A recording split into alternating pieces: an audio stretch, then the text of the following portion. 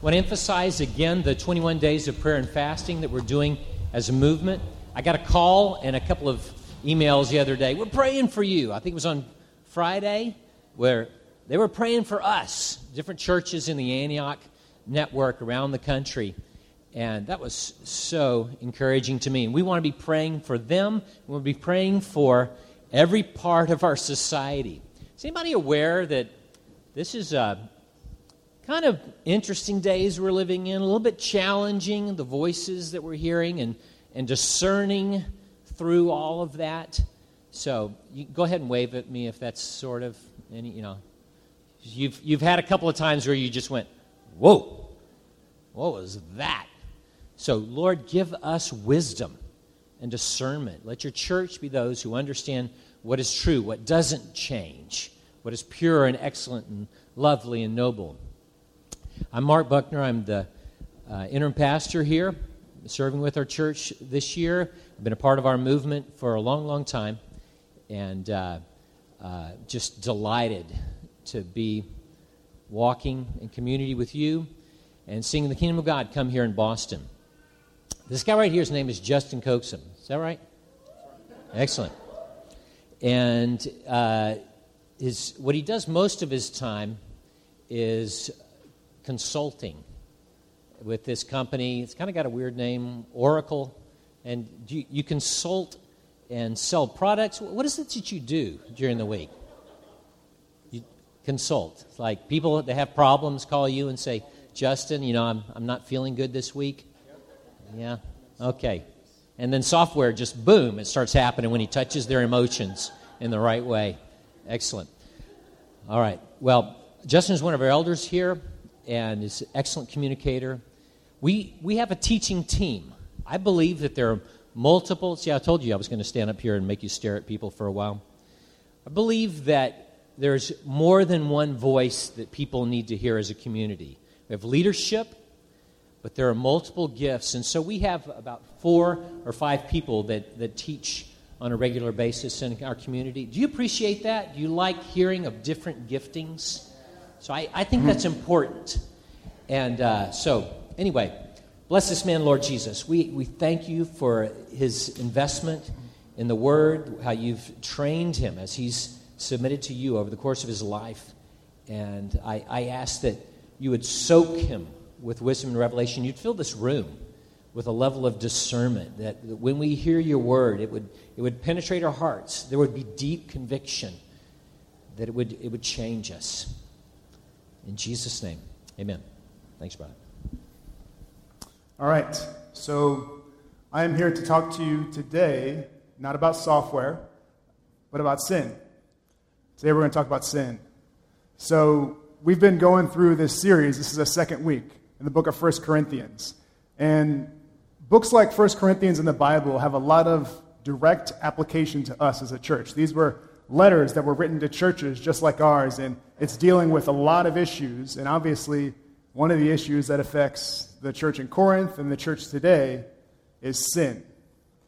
And today I'm going to talk about what is sin, right? I'm going to try to answer that question for you. What is sin?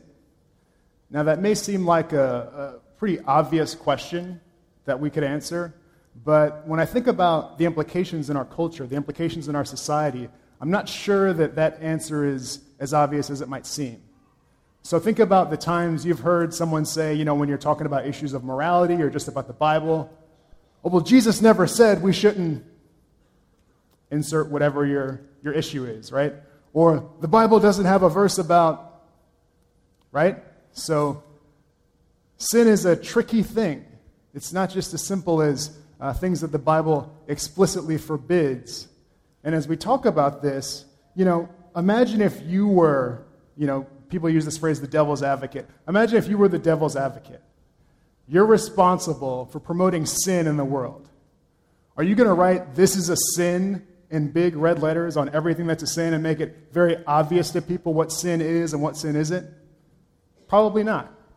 And this is, I like how Revelation 12 talks about the one who is responsible for sin in the world, the devil. It says that the devil is leading the world astray. So sin is not this obvious binary thing that we can always know with 100% certainty what is and what isn't, and it's just written in big red letters. The devil's trying to lead us astray. That's why it's important to try to define what sin is really, because we can easily be led astray. So, for those of you who were here with us over the last few weeks, we did a series in Genesis, right, talking about origins. And even in our origins, in the beginning, we see sin enter the picture. So some of you know the stories we talked about, right? Adam and Eve are in the garden, and God gives them dominion, gives them the ability to subdue the earth. And very soon in Genesis, we see sin enter the picture. There's a fruit that they're not supposed to eat, and they eat it, and then sin enters the world. So from the very beginning, God has order. And when we rebel against that order, that's sin. That's one of the ways sin manifests itself. Sin is a rebellion against God's order. Now, from the beginning, there's this redemptive plan that's happening in the Bible, right? Adam and Eve sin in the garden. Then we have the Old Testament. A lot of the things we see laid out there, sin is painted in very black and white terms. You have the Ten Commandments. You have books like Leviticus that are very clearly saying, hey, this is what you should and should not do, right? But sin runs deeper than that, which is why in the New Testament we have Jesus come on the scene. Jesus lives this perfect life that's free of sin and any of the effects of it, and then he sacrifices himself for us, dies on the cross in our place for our sins, for all the things that we've violated, and then he raises with power. And he gives people a mission. And that mission is to continue the process of reconciling the entire world back to God and ridding the world of all these consequences and all these things that we experience because of our sin, because of our rebellion against God. And those people that he gave that mission to, that's the church. That's the church at Corinth. That's the church today, so that's us, right? We have that mission to continue the process of reconciling everything back to the way it was created to be. Now, the challenge with that is church has issues, right? The church at Corinth, if you read the book of 1 Corinthians, they have a lot of issues, despite their lofty call. The church today has issues. So what we're looking at when we read the book of 1 Corinthians was written by a man named Paul. Paul is writing a letter to this church to help address some of their issues. Paul is kind of like Mark would be, right? Paul is responsible for overseeing the work that's going on in these different churches. He's a leader, he's a spiritual mentor, he's a father to a lot of the people that were in that context. Now, just to give you context about Corinth, Corinth is located in southern Greece, and Corinth at the time was a port city. So that meant it prospered financially. It was very wealthy. And when you take people who are sinful by nature and you give them a lot of money, you probably know what happens, right? You get rampant immorality. Corinth was known, even among other cities, as particularly immoral. It had a reputation as being a very loose and immoral place. If I were to make a modern-day comparison, when I read about how Corinth is described, Corinth kind of reminds me of Vegas. Like, it's that place you go to when you really want to let loose, right? What happens in Vegas stays in Vegas. What happens in Corinth stays in Corinth. I don't know if they said that, but it had that type of reputation, right? You know, this is the place where if you really want to experience immorality, if you really want to live it up, you're going to Corinth. Now, despite all that, right, despite the reputation of Corinth or the reputation of any city, the gospel can and will redeem sinfulness and brokenness. And that's what we see. So Acts 18, Paul takes a group of people to Corinth, and they start a church. They start seeing people get saved. They start seeing people want to commit their lives to Jesus. And then the letter we're reading today is Paul corresponding with people back in Corinth. So Paul's not in the city. He's away, and he's writing a letter corresponding with them a few years later. So imagine if you're in Corinth, you grew up in a city that has rampant immorality, and it's just the norm, right? You become a believer, and 2 years into your faith journey, someone's writing you a letter dealing with some of your issues. You can probably imagine some of the issues that they're dealing with, right? This is a very immoral place. It's a place where a lot of people grew up in a culture that was very given to sin. So there's some very graphic and immoral things going on here. Now, one of the issues that they deal with is just, how do I live free of sin in a culture where immorality is such the norm and it's so prevalent? It's not just something people are doing, but it's everywhere. To give you an example, in Corinth, they had this temple that was dedicated to the Greek goddess of pleasure, and it sat about 1,800 feet above sea level. So it was a very prominent temple. And there were 1,000 shrine prostitutes that were frequenting that temple. So this I mean, the equivalent would be a brothel, right? This giant brothel just kind of sitting in a very prominent place in the city. I think we have a picture of that. Yeah, there it is. So people don't know if this is the exact place, but this is Corinth, and this is just to give you a feel for kind of the prominence that it sat at. So you're living in Corinth, you become a believer, and every day you're walking or seeing this giant temple, right, where there's lots of things going on that you know you probably shouldn't be doing.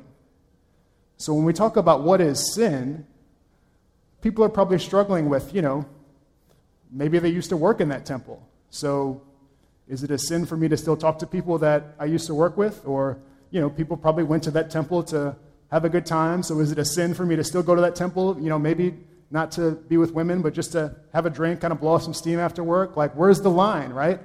What is sin really? If it's the norm in my culture, if there's this temple with 1,000 women in it, where's the line when it comes to sin? Paul is going to give them some guidance and some counsel and how they can live in a city that's very immoral and that has a really deeply rooted in sin culture, how they can live free of the consequences of sin and temptation. So we're going to look at 1 Corinthians chapter 10. We're going to look at the entire chapter today.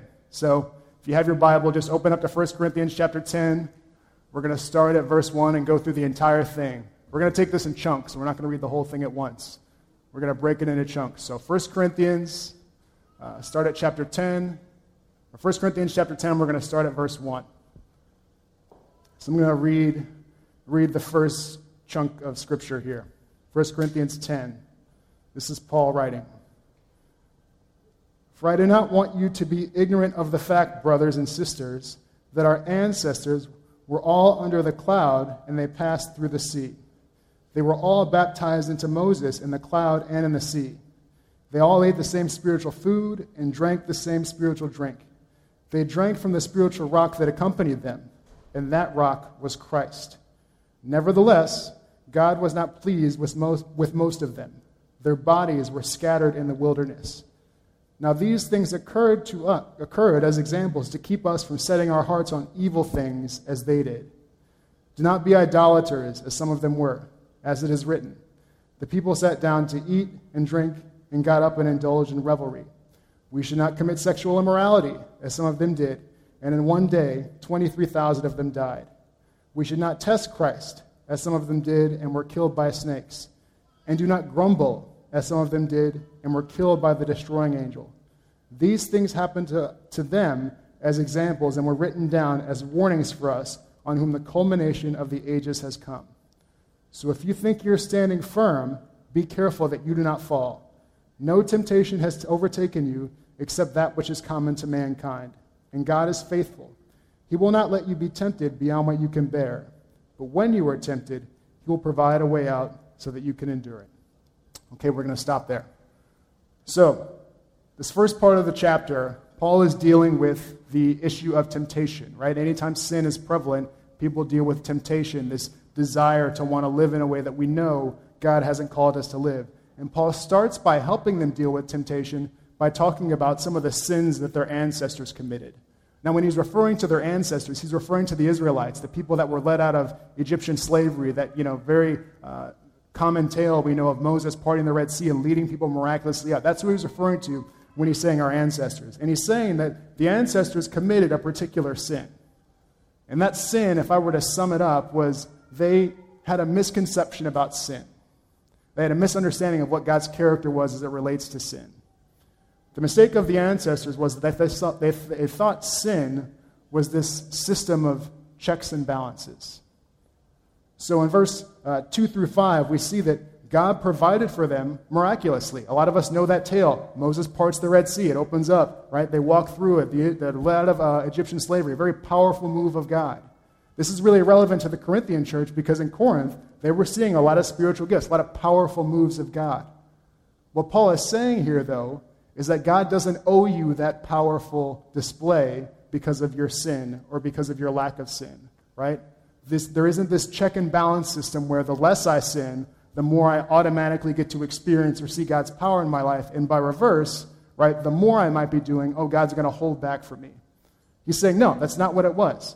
And I like how Psalm 106 puts it. It clearly details that what the reason for God's displays of power were for their ancestors. So this is Psalm 106 from the Old Testament. When our ancestors were in Egypt, they gave no thought to your miracles.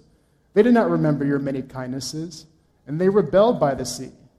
Yet he saved them for his own name's sake, to make his mighty power known. So God displayed his power because he was advancing his kingdom, because he was making his name known. It wasn't because the Israelites at that time had some level of piety that merited this miracle from God, or for him to deliver them. They weren't in some condition where God's like, oh man, that's so awesome, now I'm going to deliver you. No, it's because he wanted to make his name famous. It was because he wanted to advance his kingdom and display his power. And so God's power and miraculous displays of miracles are not some approval stamp on our lifestyle and how we're dealing with sin. So I think this, the fact that sin is not some system of checks and balances, right? This has direct application for us. And I think it's a warning for us, just like it was a warning for the church at Corinth. A lot of us have things that we might consider blessings or signs that God has provided for us. You have jobs, right? You have degrees that you're pursuing. Some of you in here go to the most elite academic institutions in the entire world. That's something you can thank God for, right? Some of us have relationships that are going really well. Some of us are faith group leaders, right? Our faith groups are doing well. They're multiplying. But we can't use that as a measuring stick for whether or not God is satisfied with how we're dealing with sin in our lives. God is displaying his power to advance his name, to advance his kingdom, and not as a rubber stamp of approval on how we're dealing with our sin. So that's a warning for us.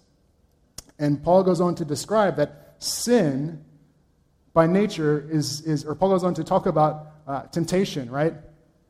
And temptation becomes important here because sin is deceitful. Remember Revelation 12, the devil is leading the world astray.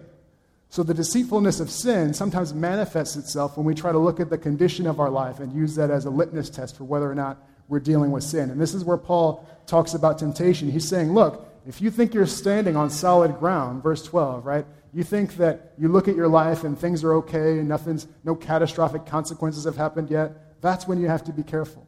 That's when you could be given into temptation. And he says that there's a way that we can deal with temptation, right? And dealing with temptation, as he goes on to describe, is not that we have some superpower as believers to kind of white-knuckle it and just endure and hold on and, deal with immorality, deal with grumbling, deal with the things he's talking about, right? Testing Christ. He's not saying that we just sit there and white-knuckle it. The way that we escape temptation is to take the way out, right? To allow God's faithfulness to provide us a way out. So we can't measure sin in our life by saying, oh, well, I haven't experienced the consequences of it yet, so I must be doing okay. And the question we have to ask ourselves is not, is God still providing for me? Am I still getting what I want from God? The question we have to ask when it comes to sin and temptation is, what am I doing to flee? How am I fighting the effects actively of sin, of temptation in my life? And that's a lot of different things, right? That's prayer, that's fasting, that's repentance, that's confession, that's taking the active necessary steps to flee sin, to flee temptation in our lives. That's how we as believers endure, the way Paul's describing here.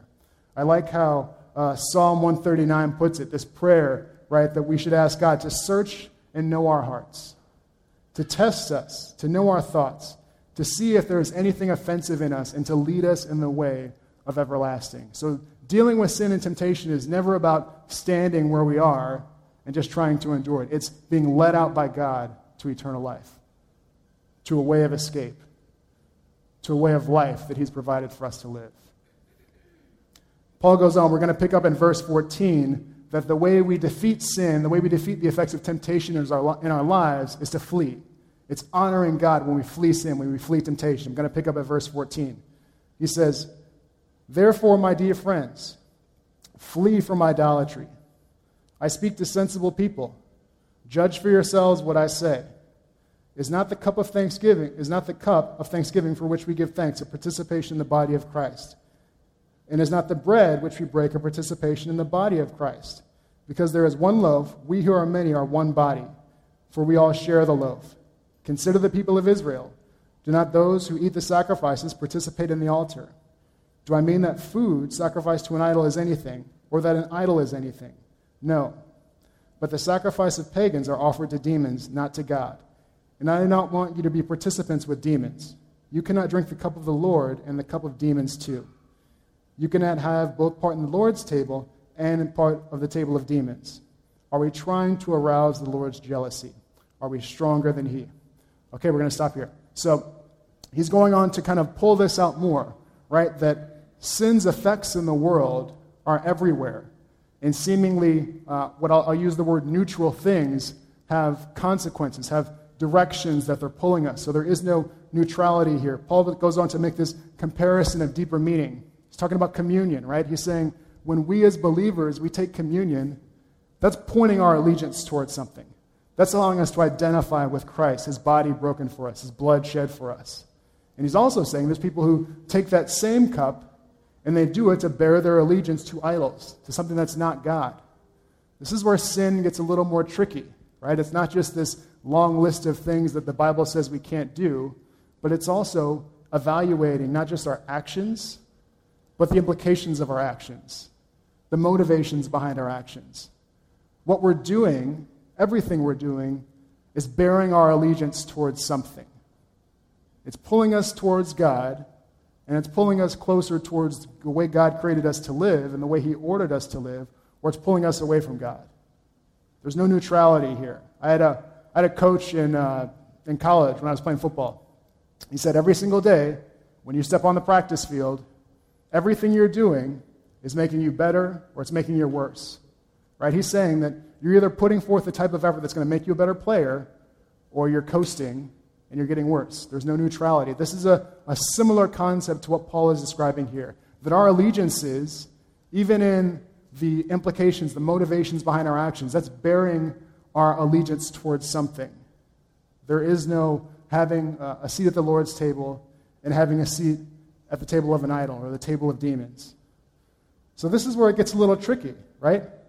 Sin is not just this exhaustive list of things that the Bible says we can't do. It's more than that. We have to evaluate our heart. We have to evaluate our motivations. We have to evaluate the implications behind our actions. So this is where it gets tricky, because we also not only have to live by, when I say that sin is not an exhaustive list of things the Bible says we can't do, I'm not minimizing the fact that the Bible does have things that it says we can't do that we shouldn't do. Right? So I'm not eliminating that. What I am saying is we also have to live by principles. We have to live by motivations that the Bible gives us. And we have to evaluate what our actions, what's that bearing my allegiance to? So when we talk about principles, right, this is where sin becomes tricky, because we have verses like 1 Timothy 6, 9, and 10. Or, 1 Timothy chapter 6, verses 9 through 10. It talks about greed, right? It talks about how the love of money can lead us into all types of sins, how it's the root of all evil. That's a principle. And so then, if we have this principle, naturally, you kind of get follow-up questions, right? So Bible says principally that greed is wrong, and I shouldn't be a greedy person because that can lead me into all types of evil.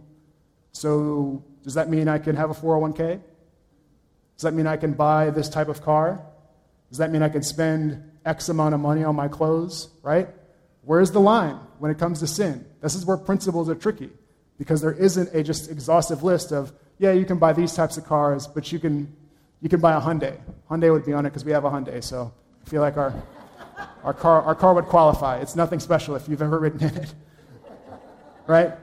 But we have principles. So sin is tricky because we not only just have things that the Bible prescribes that we can't do, but we have principles that we have to live by and we have to evaluate. Greed is one of them. 1 Corinthians 6, when Paul talks about sexual immorality, he talks specifically and gives them a command about not making themselves one or not sleeping with the temple prostitutes, right? So he gives them a prescriptive command. But then he gives this principle about avoiding sexual immorality. So if that's the principle, then the follow-on questions you normally kind of start to think are, okay, so sexual immorality is the principle. The Bible says I should flee from it. So if I'm dating someone, does that mean we can hold hands? Does that mean we can hug? Does that mean we can kiss? How long can we kiss? Is it like 3 seconds, the limit, and then I'm no longer fleeing sexual immorality, right? Like, where's the line? Principles are tricky, right? And we kind of ask these questions to try to get at, what do I have to do? Where's the rule that I have to follow? Now, questions like that, I think, can kind of be a sign of our maturity. So some of you guys, actually a lot of you guys, have kids. You have young kids. And if your kids are like me when I was growing up, especially if you have siblings, there would be a time you're probably riding in the car, and one kid starts to hit the other, right? Starts to put their hands on it. They start messing with each other. And then you tell your sibling, or you tell your kid, don't hit your brother, right? Don't hit your sister. This is going to be my brother. He's tall, all right? So, your parents tell you, stop hitting your brother, okay? And then you keep your hands to yourself for about 5 seconds. And then, if you're like me, when I was a kid, what do you start doing? Everything but hitting your brother. You're putting your hand in their face. You're blowing on them. You're doing everything but what was prescribed, right? So they gave you a rule, and you're doing everything but follow that rule. So you're obeying the prescriptive command they gave you, but are you obeying the principle? Why would a parent tell their child not to hit their sibling? Because they want them to honor them, right? They want them to love them. So by doing this, yes, I'm following the rule, but am I obeying the principle? No, right? And as a parent, here's how we know we're obeying the principle or not. As a parent, you're not honored by that. They're not like, oh yeah, thank you for not hitting your brother. You're just so wise, so smart. No, and as a parent, do you want to have to make a rule for everything, right? No hitting, no blowing, no waving your hand, You would hope that they get the picture. When I say don't hit them, there's a reason I said don't hit them. It's because I want you to honor them. So that's what the Bible is talking about. When we have principles like sexual morality, we have to evaluate whether our actions are honoring that principle, whether they're honoring God, who tells us that if we're tempted, if we're close to the line, we should flee. So Paul is going to tell us in the following verses how to not just try to come up with a list of rules for everything, how to not, just do this and get as close as we can. He's going to tell us some principles we can live by to figure out whether when we're dealing with things that the Bible does not clearly and consistently forbid, how do we evaluate those in our lives? We're going to pick up verse 23. It says this, I have the right to do anything you say, but not everything is beneficial. I have the right to do anything, but not everything is constructive. No one should seek their own good, but the good of others. Eat anything sold in the meat market without raising questions of conscience, for the earth is the Lord's and everything in it. If an unbeliever invites you to a meal and you want to go, eat whatever is put before you without raising questions of conscience. But if someone says to you, this has been offered in sacrifice, then do not eat it, both for the sake of the one who told you and for the sake of conscience. I am referring to the other person's conscience, not yours.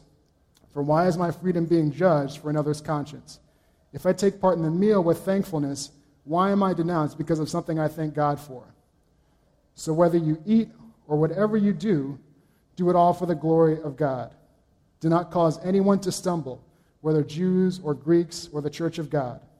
Even as I try to please everyone in every way, I am not seeking my own good, but the good of many, so that they may be saved. So Paul starts by affirming here that we have this thing called liberty or freedom, right? Meaning that everything we do in life doesn't have a yes or no scripture tied to it. So there are things that we can have liberty to do, eating, drinking, right? Enjoying what the Lord created, because the earth is the Lord and everything is in it. But here's the thing. Sin is anything that pulls us away from God. So as we think about enjoying our liberty, as we think about enjoying the things that the Bible does not clearly and consistently forbid, we have to ask a twofold question. And this is what Paul gets at in the verses here. The first question is dealing with God's glory. Does this affirm and show that God is worth something to me? The word glory means weightiness or kind of this fullness, this significance. So the first question we ask ourselves when we're dealing with issues of liberty, things that the Bible doesn't clearly and consistently forbid, am I glorifying God with this activity? Is it showing that he's weighty to me? Specifically, remember what we learned in the earlier verses, when God says that we're faced with temptation, we should flee. So does it show that I'm taking that seriously when we're dealing with issues of liberty, things that the Bible doesn't clearly and consistently forbid. Now, when we talk about things that promote God's glory, I'm not saying that, the rest of your life after you leave here needs to be a Bible study or listening to worship music or being in here on Sunday. I love how Paul says the earth is the Lord's, everything in it. So there are lots of things we can do to promote God's glory. You can draw, you can paint, you can run, laugh. I'm going to play football after church with some guys today. That's going to promote God's glory, provided I don't pull anything, right? But there's this wide swath of things we can do to enjoy God. So when I'm talking about things that promote God's glory, I'm just trying to avoid you from kind of pigeonholing yourself to thinking, oh man, that means I just have to go to church and be in faith group and that's it. No, you can do a ton of stuff to promote God's glory because the earth is the Lord's and everything in it. And Jesus is reconciling that whole earth, everything in creation, back to himself. So we can enjoy tons of stuff while promoting God's glory. But the first principle we have to ask is, whether it's eating or drinking or whatever it is, am I doing it in a way that shows that God is valuable to me? And that shows that I value his word, that I value when he says I'm tempted that I should flee. Second part of it, or the second kind of nuance in this, and this is probably a little bit challenging for those of us who grew up in America, because Mark talked about cultural strongholds last week. I think an American stronghold, particularly a stronghold in Boston, is this idea of individualism. I'm an autonomous being. Everything I do is just about me, and I don't have to think about anybody else. Paul's saying, the other way we think about issues of liberty is it helping my brother or my sister? Or is it causing them to stumble? Right? He's talking about, in this case, meat that was sacrificed at temples. That was part of their culture at that time. You would sacrifice your meat to a temple, to an idol, and then you would eat it in praise of that idol. Now, what Paul is saying here is that we don't have to play a guessing game. So it's not like you have to inspect the meat and take a survey of everybody that you're eating with. Like, hey, did you sacrifice this to an idol? He's saying, hey, if someone makes it clear to you, makes it obvious to you that this has been sacrificed to an idol, then you should abstain. Not because it's going to taint you or mess you up or anything, but because we don't want to show that person's conscience that idol is praiseworthy. Right? So the idea of conscience here, for us, might not be meat sacrificed to idols, but I remember I had a really good friend who, I still have a really good friend actually, he's very close. He had a really powerful testimony in his life about drugs and alcohol. He went through a kind of a 12-step program, and when we were with him, and still when I'm with him today, he'll let me know, hey, this is what I'm comfortable with. These are environments where I can thrive. Because for him, alcohol and drugs were more than just, a fermented drink and a tobacco leaf. It was a stronghold in his life. It was an idol for him. And he would make it very clear to us when we were around what he was comfortable with. And as a believer, I have to accommodate that. Sin is anything that pulls us away from God, and also by proxy, sin can pull us away from our brother or our sister. 1 John 4:20, right? We can't say we love God and then despise the accommodations that our brother or sister would want us to make. So I had to accommodate that, and I accommodate that with joy. I want to be close with people that went through 12-step programs. I want to honor that. I don't want to cause them to stumble.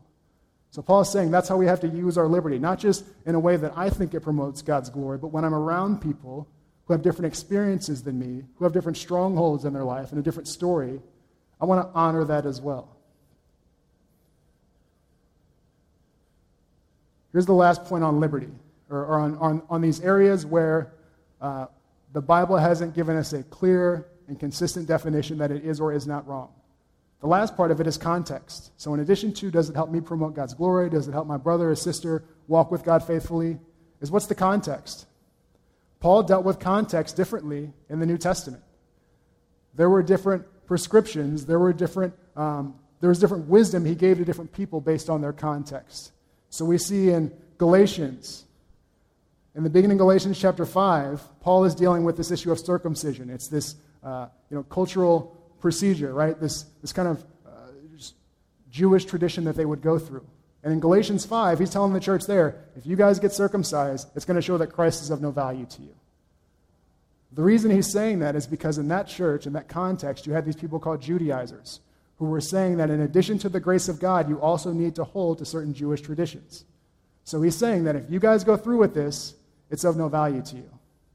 Now let's look at another context. Acts chapter 16, Paul takes Timothy along with him to do outreach to Jews, and he circumcises them. Right? So it seems like in one context he's saying, if you do this, Christ is of no value to you. In another context he's saying, hey, I want to do outreach to Jews, and I don't want our culture to be a stumbling block. I'm going to circumcise this person I'm taking with me. So principles and things that the Bible doesn't clearly and consistently forbid require context. Now, an example today, I have a friend who, I remember his birthday party, and he was a beer connoisseur, liked craft beer. His birthday party was at a brewery. He was, and in a very God-glorifying and honoring way. He, drank in moderation and never was given to drunkenness. But a few years ago, he went to plant a church, and the denomination he was with said, our leaders in our church movements, we want to abstain from alcohol completely. So he gave up alcohol. So for him, today, drinking a beer would show that Christ is of no value to him. A few years ago, he could probably enjoy it in a God-glorifying, God-honoring way, right? Enjoy the drink, have a good fellowship with me or with somebody else. So when we have liberty, we have to think about context. That's what Paul's thinking about when he's dealing with the Galatian church and when he's dealing with Timothy in Acts. What's the context, right? He's not trying to set up a rule for everything and for everybody. We don't need a rule for everything. I like how Paul goes on to even say this explicitly. In Galatians 5, chapter 6, Paul says, okay, it's not about circumcision or uncircumcision. I'm not trying to make a rule here, but what matters is faith expressing itself through love. And then I like at the end of Romans, Paul kind of gets at a similar thing, that everything that's not coming from that place of faith, that's sin. So the question when we're dealing with liberty is, can I do that in faith? Can I do that in faith?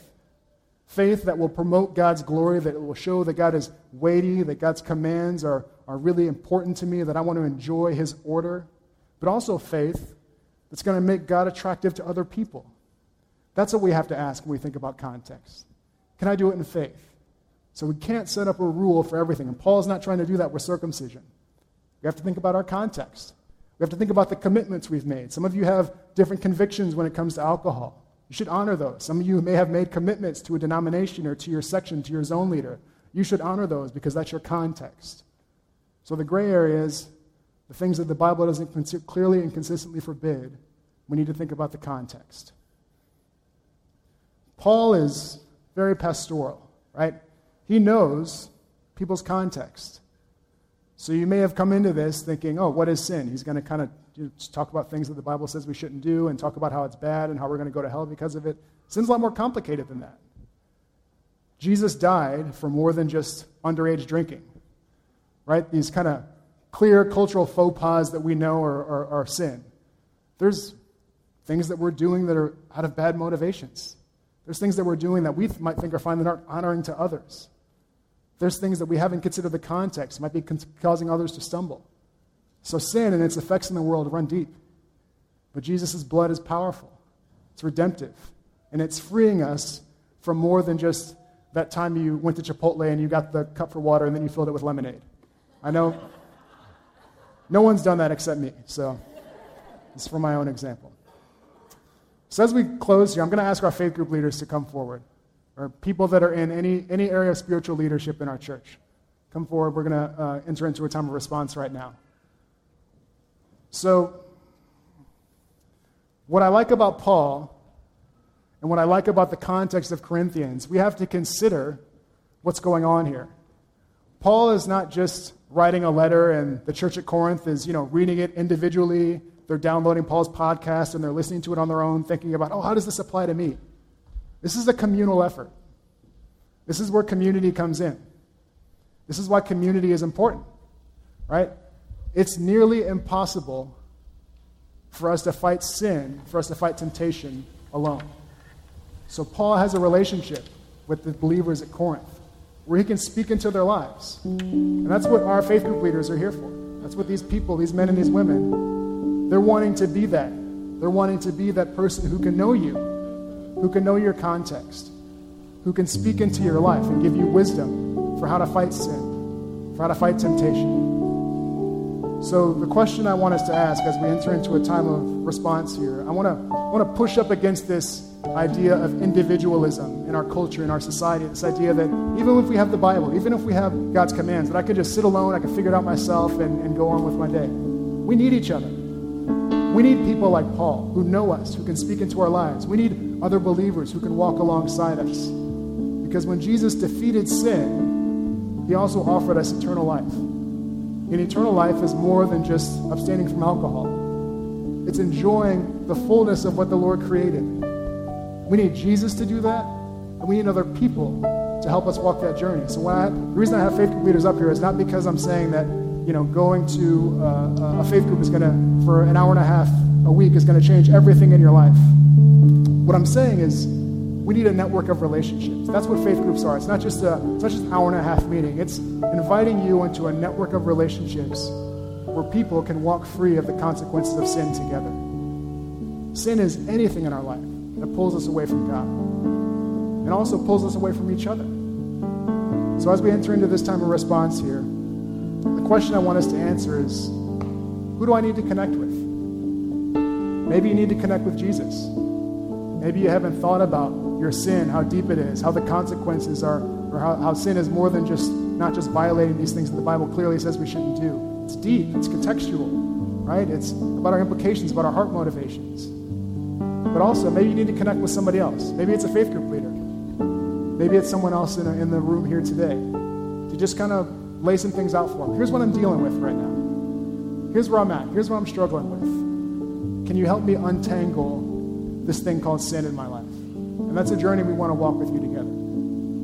So as we enter into a time of response, we're going to sing a few songs here. Let's respond to the Lord. Let's connect with the Lord.